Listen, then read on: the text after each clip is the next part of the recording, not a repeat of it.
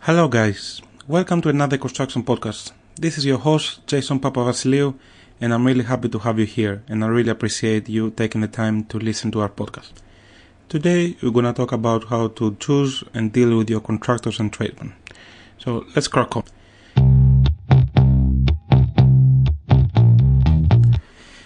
So the topics we're gonna discuss about today will be how to find the right tradesman, what's the tender process, and how to choose your trim builder after you can the rest of the steps, and finally how to deal with them after their works have begun. So let's crack on. Find the right tradesman.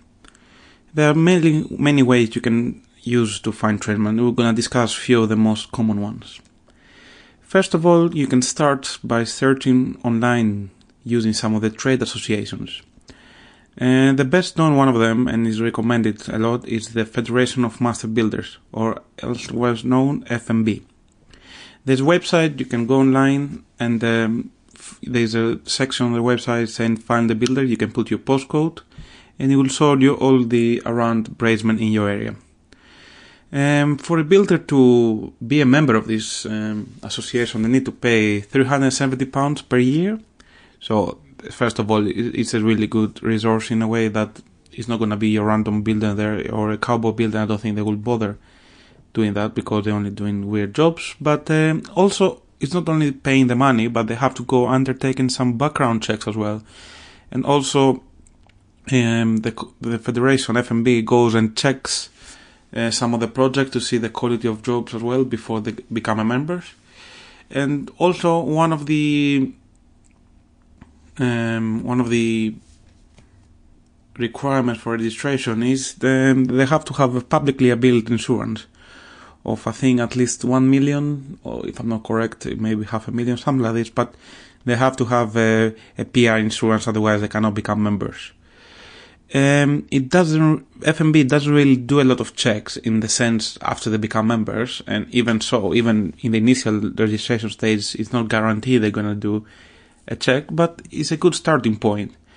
But also, as anywhere in the industry, don't use the information blindly. It doesn't mean because they are a member of the FMB, it means they are a very good builder. But it's a good starting point, and just to scatter and clear the first people you might end up. So it's a good initial resource. Another way to find someone is ask your neighbors that recently they undertaken a refurbishment, extension, or whatever. So they will be able to give you good information if they were happy with someone local to your area. So that would be really useful. Also, your family members can recommend you someone local to you. There are two main benefits with that. Is first of all, the recommendation will mean a lot to you because they're impartial to the builder. They're not gonna be like someone working for them or wherever. So that's the most honest advice you can get in a way if they were happy how they dealt. And also another way is like you can actually examine some of the work because you will be able to go and visit your neighbor, family, or whoever else recommend you someone that they used them recently. So that's really good as well.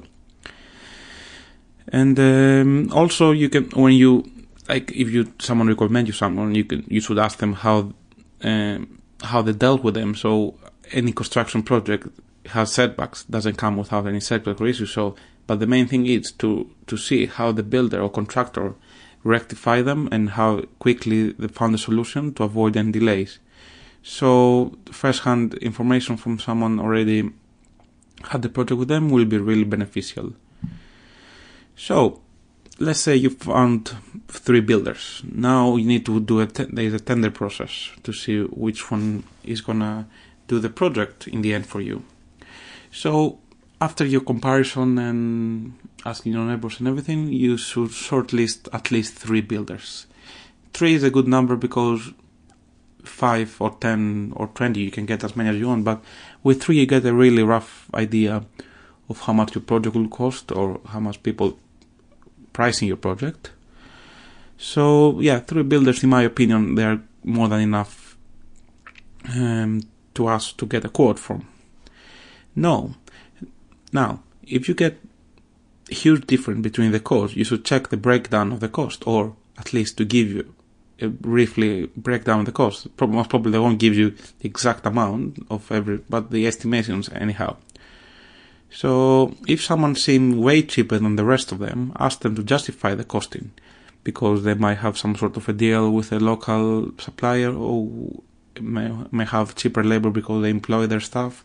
It can be any reason, but make sure you understand why they just provide you way cheaper quote than others. I'm not talking about £1,000 difference. I'm talking about 10 to 15% difference than the next lower quote. So that's a huge difference. And if we're talking for £100,000 project, which would be typical extension, and then the next builder charges you quoting for 85,000, that's a big difference. That's a lot of. So you need to make sure they're not going to cut any corners if you give them the project. So you should be worried about that. But on the other side, doesn't mean the most expensive quote, it means it's going to be the best builder you're going to find, because there might be people that are just overcharging you. So you should always check the fine print and ask if it's included in the price, if the VAT is included, the materials are included, site maintenance, clearance, whatever. You need to check whatever is included on the quote. So also, if a builder is VAT registered, that's really beneficial for both of you as well, because you can claim some money maybe of the materials. You should ask your accountant how can you do that. There are different ways how you can do that, but if they are VAT registered, you might be able to get the tax back. So it's always good, handy thing to have. So just to recap on this, high price doesn't necessarily mean top craftsmanship, or the lower price might be tempting, but you should always check what's included, because you don't want to cut any corners on your dream project or renovation or whatever project you're doing. So another important thing is to make sure that your builder or contractor is providing you with a contract. Or if he's not providing one because he's saying I don't really want, or he doesn't have one, or whatever, you can ask one of your solicitors to draw one for you, or you can use one of the online services that you can get contracts which are legally binding anyway. So you should always sign a contract, especially if the works are more than, in my opinion, more than £30,000 or above. You should always have a contract in place, otherwise you might have problems in the long run.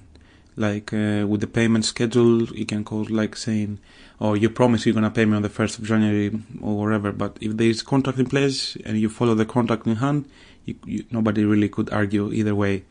It's good for him as well, like to be able to know when the next payment is coming, and so they can plan better ahead.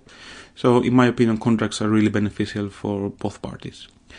And another last point on the choosing of the builder, if they ask you to pay any cash up front before the contract has been signed, you should definitely avoid doing that, because you're gonna risk too many things, and especially if it's a large payment, the builder might disappear, and you're gonna end up losing the whole deposit cash you paid. So always make sure before you pay any money the contracts are being finalized. Now you've chosen your dream builder. Now you need to work with them for the next 4 to 6 months or whatever the project is going to last.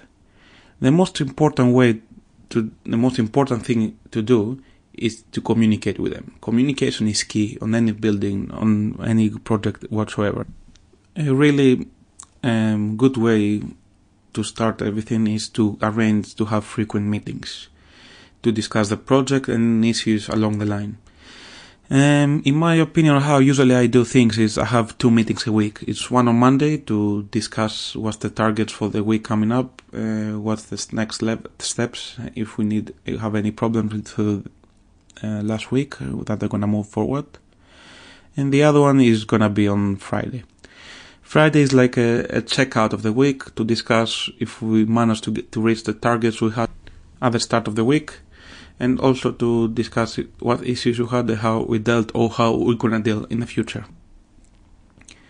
Also, you need to be nice and considerate of everyone. In the end of the day, they're building your dream home or investment property, so They are the people actually doing the work for you, so you should be nice in a way with them.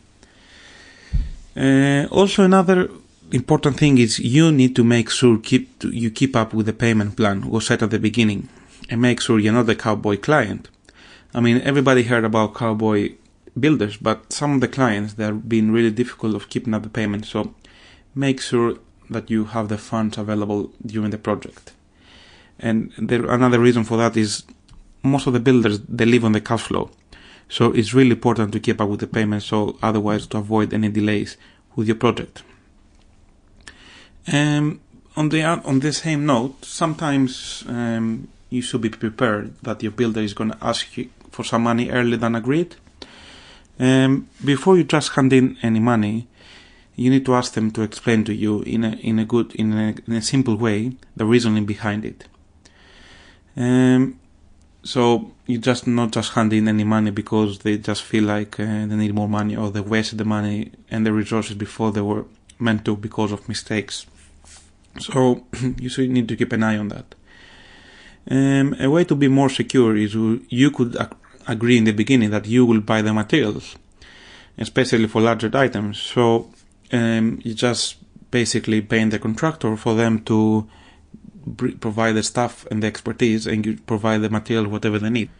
Just a small side note on this: if you're doing any purchases like materials, you need to make sure that all these purchases have been doing on your name, especially for large items, because that can avoid problems in the future. Now, another thing really important is everybody can change their mind of what they want or wherever during the project. But changing your mind for minor details along the project is understandable. But make sure you understand that it will occur higher cost. It might occur higher cost. It depends on what you decide. I'm sure your builder and contractor will explain that to you. But you need to make sure that you understand these costs, and most probably the price is going to increase from the original quote. You can't expect any last minute changes or whatever to be covered by the quote unless there's another saving. So it's always good to have in mind that if you're willing to save some money from somewhere else, like for example the skylight windows, you might want it to have them electrical opening, but if you change them to stable ones and not the one opening, there's a huge saving there. So if you agreed in the beginning for this the one that being electrical operated, and then you decide to get the simple ones, this money saved on the code, you can use them somewhere else. The same works for bathrooms or kitchens. So keep in mind that if there's a saving took place, you need to remember that you can use those funds for some different part of the project. So always be cautious on when you saving money for the building, because otherwise I'm pretty sure they won't come say, oh yeah, we saved £500 there, let's use it somewhere else. They're just going to keep quiet unless you remember. So that comes to my next point, saying that when there are any changes, and especially when you're planning to pay extra, you need to keep those details documented. And the best way to do so is to confirm any extras through email correspondence between you and your contractor. In that way, both parties, they have proof of the agreed works and any cost involved. So that's the most important things you have to look and how to work and choose your builder. Just a little side note in the end, if you like, you don't have to do that, but it would be nice if you can provide with some tea and coffee facilities like a kettle, some mugs for them to help themselves, because that would be a really nice appreciative touch. And if you're really happy with the progress every week or whenever you feel like, you can, in the end of the working, you can bring some beers or some nice food, or if it's the summertime, you can arrange a barbecue. So yeah, that will go a long way down the line. So it's always nice to build relationships with good stuff, good with them, and work the way you work with them. They will want to work for you and maybe provide a better service to you. So yeah, that was a topic, a 6-pack or a can of beer.